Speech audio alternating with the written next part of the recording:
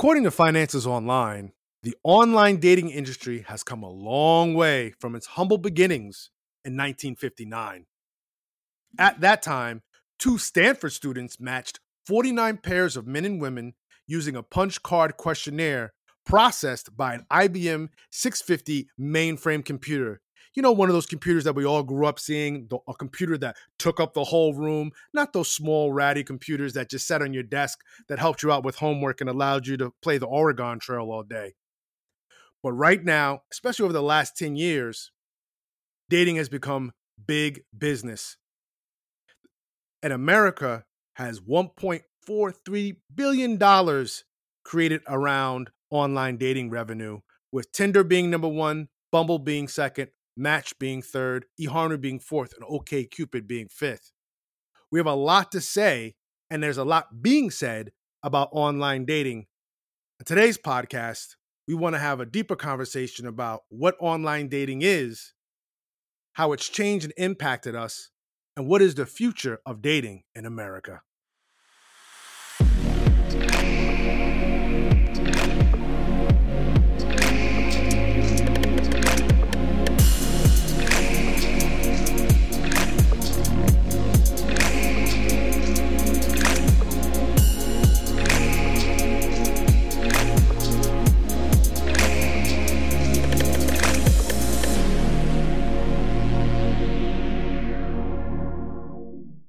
What's going on? Welcome to another episode of the Love God, Love Sex podcast.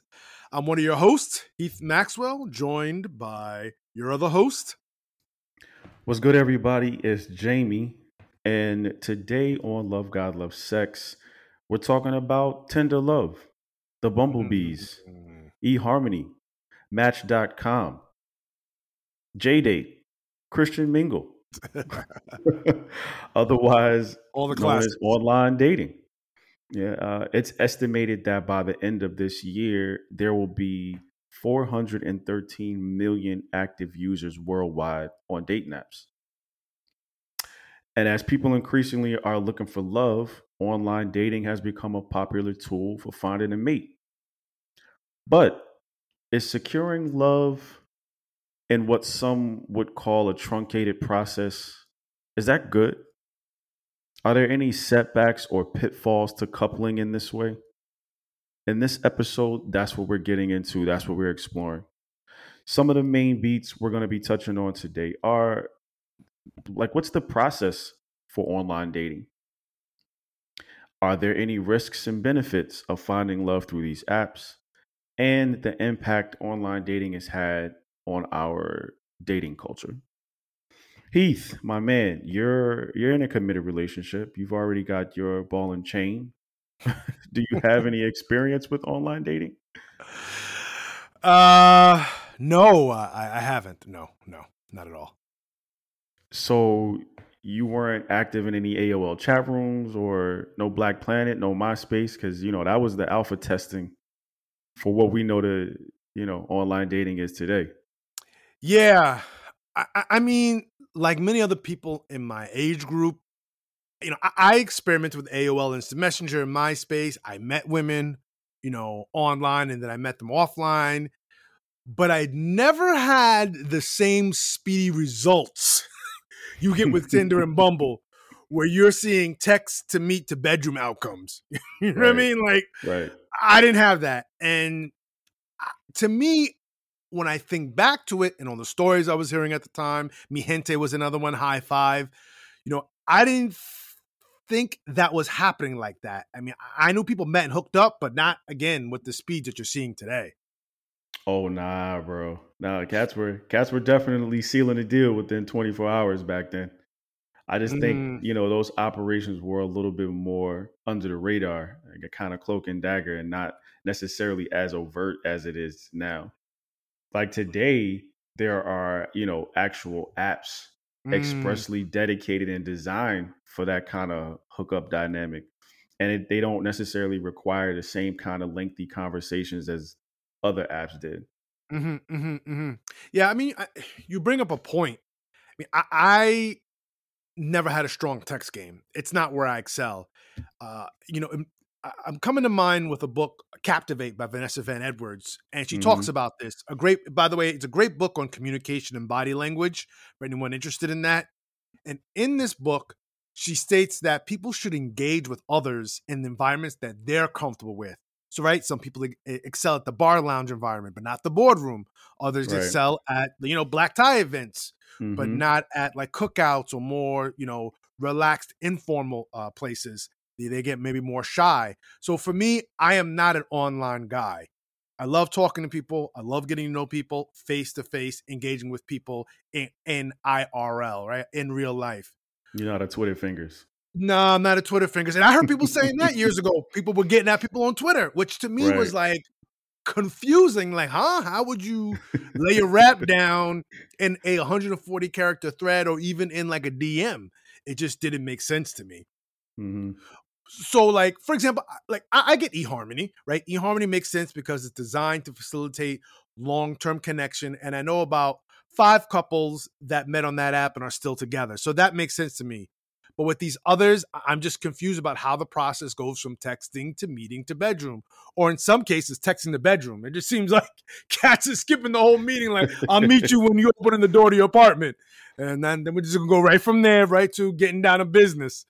So I'm just confused by that. I mean, you have been active in this world. How does this work? Well, I mean, essentially, since you're a face to face or a FaceTime IRL in real life person, it's essentially the same thing that you're doing. It's just facilitated online. You know what I mean? Mm, So you're talking with somebody, which it can be really benign, and y'all could just be talking about today's weather or, what kind of clothes people like, or you can get into deeper issues. I think to your point, normally when you're face to face, you have this added layer of body language as well. That's another yeah, layer of communication absolutely, absolutely. that you're saying you kind of specialize in. Like you like to be able to see that so maybe I, touched a nerve and I probably shouldn't have said that, or let me, kind of redirect the conversation to another place. Hmm, hmm, But you hmm. know what I mean? Like it's the same thing online. It just depends on, what you want to get to know about somebody and where you're trying to take the interaction. So for some, they may have the goal in mind to, ultimately sleep with somebody. And anytime they're interacting with this person online, whenever they're having conversation, they're planting seeds with each interaction. You know what I Mm, mean? And so mhm, mhm. sometimes the seeds take root immediately because that other person may have the same goal. Like they may be trying to get smashed that night. So the energy is just there for that. Yeah. Other times, it might require more of a lengthy conversation. Mhm, And, I think a good example of engaging in environments where you're comfortable is that some people, like you said, they specialize in this digital arena. They mhm. know how to pick up on certain cues, or they just specialize in this short time span, or like a 2 minute drill. Like you give some quarterbacks 15-minute quarters, and they don't know what to do with it. But they Yeah, come down to that 2 minute drill, and they could just be clutch. They find every receiver coming off their route, and they could just hit it, bam, bam, bam, bam. yeah, Other people, they need a little bit more time to lay that game down to see it come to fruition. That's all part of the process. yeah, yeah. Well, let's take it a step further. Elaborate, because in what we'll call them lightning rounds, are people jumping right into the sex, or to what you're saying? Do you? So you just made the point, right? So are they jumping right into the sex, or trying to gain more and then go to a quicker close? It could be either or. Again, I think it just depends on, to your point about, this environment. If they're good in that environment, they might be able to do that. But there's like a Got it. whole science, to kind of gauging what somebody's looking for based on what kind of pics they post, what kind of the types of interest that they list, even, how small their profile message is. Like some people, if they're not necessarily interested in, a whole lot of conversation, their profile message might say something like, if you want to know more, just ask. Because they're not trying to incite a whole bunch of back and forth. Whereas when others really wanted you to get to know them before you meet and ultimately beat, they'll have a whole bunch of info on hobbies, places they like to travel, musical genres that they enjoy because they want you to ask questions. They're hoping that, you're seeing some of these things that they like to do and you will start to ask questions. But oftentimes you could just get a feel for what somebody's looking for if you know how to study profile. Like I said, like there's a whole science to this thing. Yeah, I remember first hearing about the text game kind of concept from a Nancy Jo Sales article, who's one of my favorite writers. Hmm. This was written back in September 2015. It was actually an article she wrote about Tinder when Tinder was really getting big. I think it was about 4 or 5 years into Tinder's reign. It's about 10 years now, right? Or 11 now. And one of the people in the article that she was interviewing said that he slept with 30 to 40 women per year. He was on Tinder, but he liked Hinge, but he was known for his text game. He said, "I sort of play that I could be a boyfriend kind of guy, quote unquote, in order to win them over. But then they start wanting me to care more, and I just don't." So, in the words of Cornel West, is the mendacity the way to the bedroom for the most part? I mean, do you have to kind of like beguile and carry on in that way? Yeah, for some people they have to. I know men who've definitely lied to get in the bedroom. Whether that be from selling a dream of a long term partnership, like they're telling women that they want to get to know them and that they really want to see where things could go. But it's like the article said, you sleep with that many women or you pull that many women. It's like when they ask you for more, you're just like, I don't necessarily want to get into all of that. Or it's like your man Bobby Brown on Two Could Play That Game. It's like, oh, I've been hurt before, so I got to be careful with my heart. You know what I'm saying? But so, Yeah, like I said, they could exactly. either be selling a dream, or they could be on there stunting, showing off their monetary or material wealth. And women do the same. Like I remember, I met a girl once who would just belabored the point about how all of the guys she was meeting on these apps were just trying to get in their pants. They didn't really want to know her. But the first night that we met, and this couldn't have been after, 3 or 4 days of talking on the app, we go out for a nice dinner. Then we had like a nightcap at this bar. And by the end of the night, we split in the cab home and she's trying to like top me off in the bar in the cab. So it's like, Mm, women, I think women are doing the same thing. Um, mm, so it's happening on both sides, but I think the reason is because of how our society has tried to like police our sex practices. No one should feel like they should have to lie to get sex or have whatever kind of sex they want to have, even if it's within a 24-hour period of meeting somebody. I mm. think that's just the rebellious act of for so long having to deal with narratives like if you do try to have sex in this kind of way, you're promiscuous and all these other negative ideals that come Yeah, along with that. tropes. Yeah, yeah. Yeah. And that makes sense. I think I'm still confused, right? You have to explain more to me offline. But I do wonder, what are some of the benefits and risks of online dating, of using these apps? Well, I think, people are looking for love in this digital age. Everybody's locked into their mobile device and their gadgets. They're swiping to try to secure dates and mates. And it is a tool, not necessarily the tool, but it's a go-to for a lot of people because again, they're locked into their phone and their gadget. So like everything else, it's happening digitally. Was there a Mm, time like can you remember a time when you weren't seeing anybody or you weren't in a committed relationship? You wanted to meet people, but you didn't want to necessarily go to the club or the library or the church or, wherever people find potential mates. Apps yeah, are just like an automated matchmaker. They facilitate the process of you meeting people, setting up dates, and you also get to do a lot of due diligence on people on the front end, which I think a lot of people have said that that's one of the benefits that they like. You yeah, get that the can make sense. opportunity to research, do background checks, almost like you would a potential employee if you were an employer. I'm here for the job of smashing. I'm here for the job of You rearranging those know, guts. resume. Exactly. Here's my CV, here's my portfolio. Oh, yes, yes, yes. Name a time when you had a difficult time smashing. Oh, let me tell you. Oh, and what did you do in that scenario? You know, uh, That's fascinating because you highlight, I think, a lot of good points.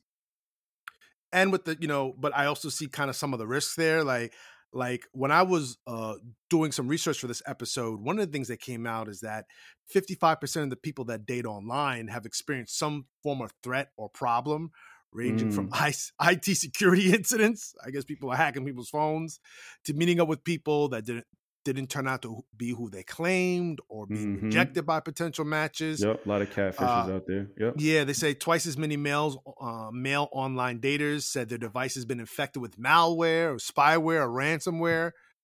I wonder if that's like also dudes at shady porn sites then Oh, putting it off on a dating absolutely. app. Because you see the type of people that they clicking on. Yes, for sure. Yeah, yeah, yeah. 13% of men had been sent phishing emails that claimed to be from an online dating site, compared to just 7% of women. And 15% of women said they have been involved in a conversation that made them feel uncomfortable, compared to just 10% of men. So I know that's an issue. And then there was this issue with OK Cupid, brought out in like 2014, uh, which showed that 82% of non-black men on OK Cupid show some bias against black women. And Hmm. similarly, Asian men's dating profiles are consistently rated the lowest by single women using online dating sites. So there seems to be some risks there, and obviously biases. And I've actually seen, in prep for this episode and just the work that we do, scholarly articles written about Tinder and other apps where they're really trying to dig into some of the biases people say they have against a particular ethnicity or race. And Mm-hmm. Mm-hmm. those scholarly articles get very, very interesting. And one of the things they did say is that what some people call biases or issues against dating someone from a different race are really highlighting class issues. And again, that's a whole episode sometime in the future to talk about that. But Jay, do you have any stories where you felt online dating was risky, or worse, dangerous? Yeah, to even just to add to what you were talking about, even more recently with the metaverse, like I remember there was an article about a woman who complained about sexual violence there. So it's like Yeah, it's yeah, definitely happening, all across the digital sphere. yeah, yeah. Um, but I've definitely had somebody invite me over for our first meetup. You know what I mean? We probably talked for a couple of days on the app. They didn't want to go out. I remember it was like wintertime, it was cold. And they were like, Makes I sense. want to see you, but I don't want to go out. So, can you just come over? I mean, maybe they just felt more comfortable being at home. Maybe they were an introvert. Who Yeah. knows the reasons why? But to your point, yeah, there can definitely be some danger. I Mm, remember in that instance, I intentionally did not drink because I just didn't have that level of rapport with them. Like it felt risky to be in somebody's home in the first place, but I wanted to just be extra cautious and extra aware. So I just, I stayed sober. mm. And I made it out in one piece, but not being Oh, able kidneys to were there. relax. Yeah. You weren't packed in ice in a bathtub, some strange place No, with a note. but I was worried about that because at one point she's like, "Yo, she wanted to go to the restroom," which she did, but she was gone for like 15, 20 minutes, bro. And I'm sitting in Wow. there like looking around, seeing what items are close, just in case I need to, hit It's somebody somebody in with the head if something. they jump out. I'm planning my escape route. Goons come to the door. You know, Excuse me, are you Jamie? son, No, I'm all of Terrence. that, Wrong all of guy. that. But that's what I mean. It's like not being able to completely relax can definitely make you feel like there's danger in the scenario. But Mm. that can happen in public too, because I also remember meeting a woman first time we meet, and I mean a handshakes, bro. She's telling me, "I'm just letting you know I left my wallet in my car because I expect you to pay for everything," and that felt Mm. incredibly unsettling. And not to be dramatic and say I felt unsafe, but I definitely felt unsafe, because the night didn't end well. Well, for her. Well, whoa, what do you mean by that? Whoa, wait. What do you mean by that? Like, how did the date end for her? Son, after she said that, I had already made up in my mind that I was there. I wasn't just going to walk out, even though I was turned off enough to do that. But Yeah. we ate, we drank, we had a great time, we kicked it. And it was like when the bill came, I asked for separate checks. And I just asked her, if she wanted me to walk her to her car to get her wallet. And, she royally cursed me out. And she berated me and told me I wasn't a real man and all these different. And that's when I felt unsafe Mm, because, as a man, I'm like, I could respond to this with very masculine energy, not toxic masculine energy, but very masculine energy. When somebody's coming at you like that, you get mhm, defensive, mhm, mhm. and you basically want to meet the energy with the same kind of energy. So I was initially that's what I was feeling, but I felt unsafe to be able to do that. So Mm, that's the reason why I say it can happen in public too. But that mm. wasn't a date to me, it was a meetup. And so I didn't feel any obligation to pay. Like I was just like, it'd be different if we had known each other, if I knew I liked her and I asked her out. But this was just our first meeting. Well, and that's just the difference between now and 30 or 40 years ago, right? Because most Hmm. times when you Hmm. did go out with someone, you had gained knowledge and understanding to a larger extent of their personality and background. So Right. you made decisions about spending time or being with them on the front end. Hmm. And we know that wasn't a perfect case back then, right? People did get hurt on these dates. I mean, and there were assaults and there was other things that are major issues that were going on back then as well. But your story speaks to, I think, some of the challenges of connecting digitally than compared to before. Sometimes people would have vetted that kind of personality out of their dating conveyor belt and said, okay, that doesn't work for me. Let's get this person out of the rotation and get somebody in here who I think I can just kind of match with or maybe more suitable because you would have had IRL experience with them as opposed to just understanding words coming, on a screen via text. What ways do you think or do you believe online dating has impacted our coupling practices and mating culture? Kind of just expounding upon that, or building on that rather. Well, I think everything is accelerated. We're in a microwave society, so people want this instant gratification. Everything is now at your fingertips now. And the idea of taking your time to get to know someone isn't necessarily as appealing when you can basically curate and Uber Eats a mate, But that's also the convenience that some people like. We're from an era where most of the people you met were through mutual friends. Like either Yeah, y'all for went to sure. school together or y'all grew up together or, you know, whatever the circumstances is like y'all Yeah, knew each other. So you didn't have to do a whole lot of digging about somebody yeah. There's on the calibration front on end. the front end. Right. Yeah. Nowadays, I hear mostly about people connecting over a mutual preference. We both like to travel, or we're both African American, or this race or this ethnicity, or we both hate Trump or we loved Obama, or whatever the mutual preference is. But that's definitely one of the ways apps have impacted our dating culture. It's Mm. very heavy on the preference. Yeah. No, you're absolutely right. Preference heavy, I think, is the best way, the best phrase to describe these apps. And there appears to be little room for the interruption of difference because I think in some of the IRL experiences, how many people did you meet over the course of your maturation from, childhood to young adulthood to manhood to adult, being a grown person paying bills, where you heard stories of people were like, oh, that person wasn't on my radar. Or I typically don't go for people like that, but I ended up with Hmm. my spouse. So, Right. right, how do we create room for difference to I guess to really enjoy these serendipitous connections that end up being fortuitous for us, that end up being ideal for us, but we don't see that because we're so stuck in our preferences, our height preferences, our weight preferences, our preferences of school, et cetera, et cetera. So I just think this preference thing is great, but I can see where it definitely goes wrong. Oh, for sure. And I also think because porn has become like a bigger and more public influence, people don't necessarily feel the need to build relationships and connect long term. The Mm, casual hookup culture is really, really popular. And, the dating pool is just like a really big tent with all of these different desired outcomes and goals for the people that are in it.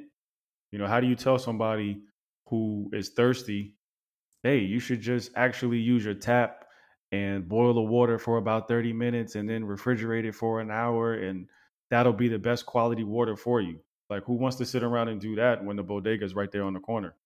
You know? Mm. So it's like this idea of process is just not as appealing as it once was.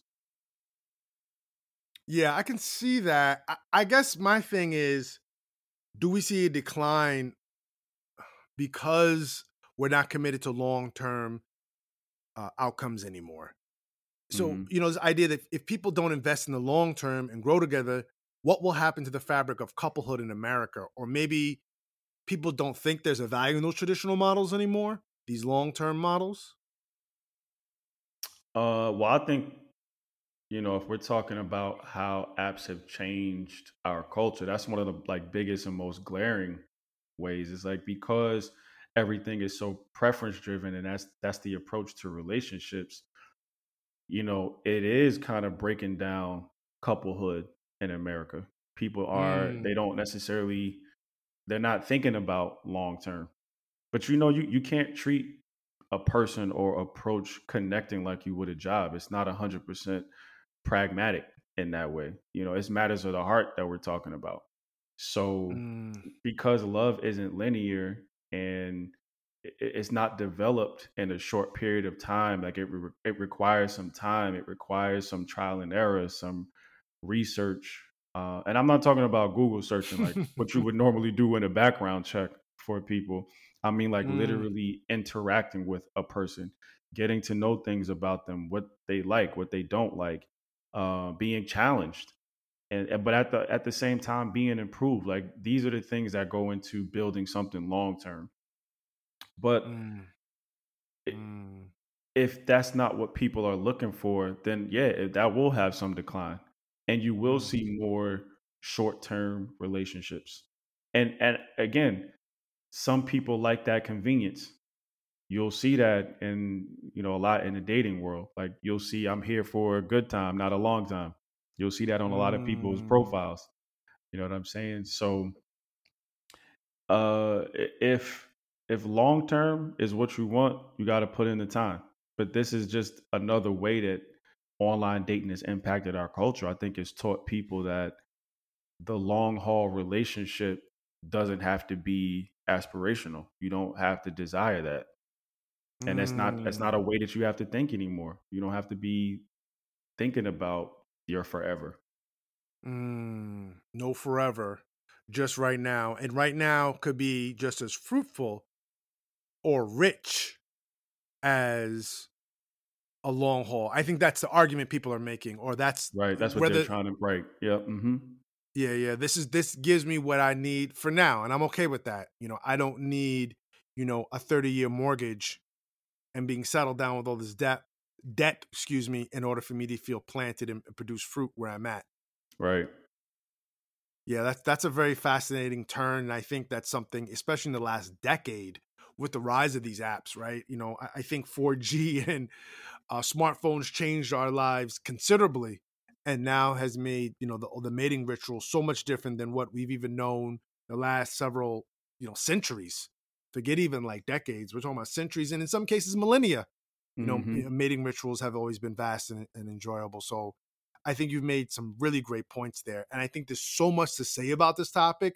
We may have to do a part two because maybe I'll Right. have a better sense of what a text game is and not be such a dullard in that way. It's not as hard as you think, bro. I promise. It's, Yeah, it's just yeah, taking all of the words that you would normally say out your mouth and putting them on paper. yeah. I guess right. It's like should have been a script writer. I don't know. Dazzling dialogue by by Heath Maxwell. Actually, I think there is a book called Dazzling Dialogue. Anyway, uh, we want to always extend an opportunity for people to reach out to us, let us know what they think about the episode. We welcome feedback, show suggestions, and other ideas. If you want to email us, we can be reached at connect@lovegodlovesexpodcast.net. Again, it's connect@lovegodlovesexpodcast.net. Thanks for being here. And before you go, we just want to let you know, wherever you're at in your dating and romance and love journey, Own your story. We say that the mission of this podcast is to create a safe and brave space for people to create and feel like they've moved along in their journey of self-acceptance and healing for their own conception of sex and intimacy. So don't live in a life where you're going to be judged, whether you're in a short-term relationship or long-term whole relationship. We want to make sure that you are finding spaces and creative ways to embrace yourself, love yourself, and learn more about who you are. That's it for this week. Thanks again for listening. See you next episode. Take care. Peace.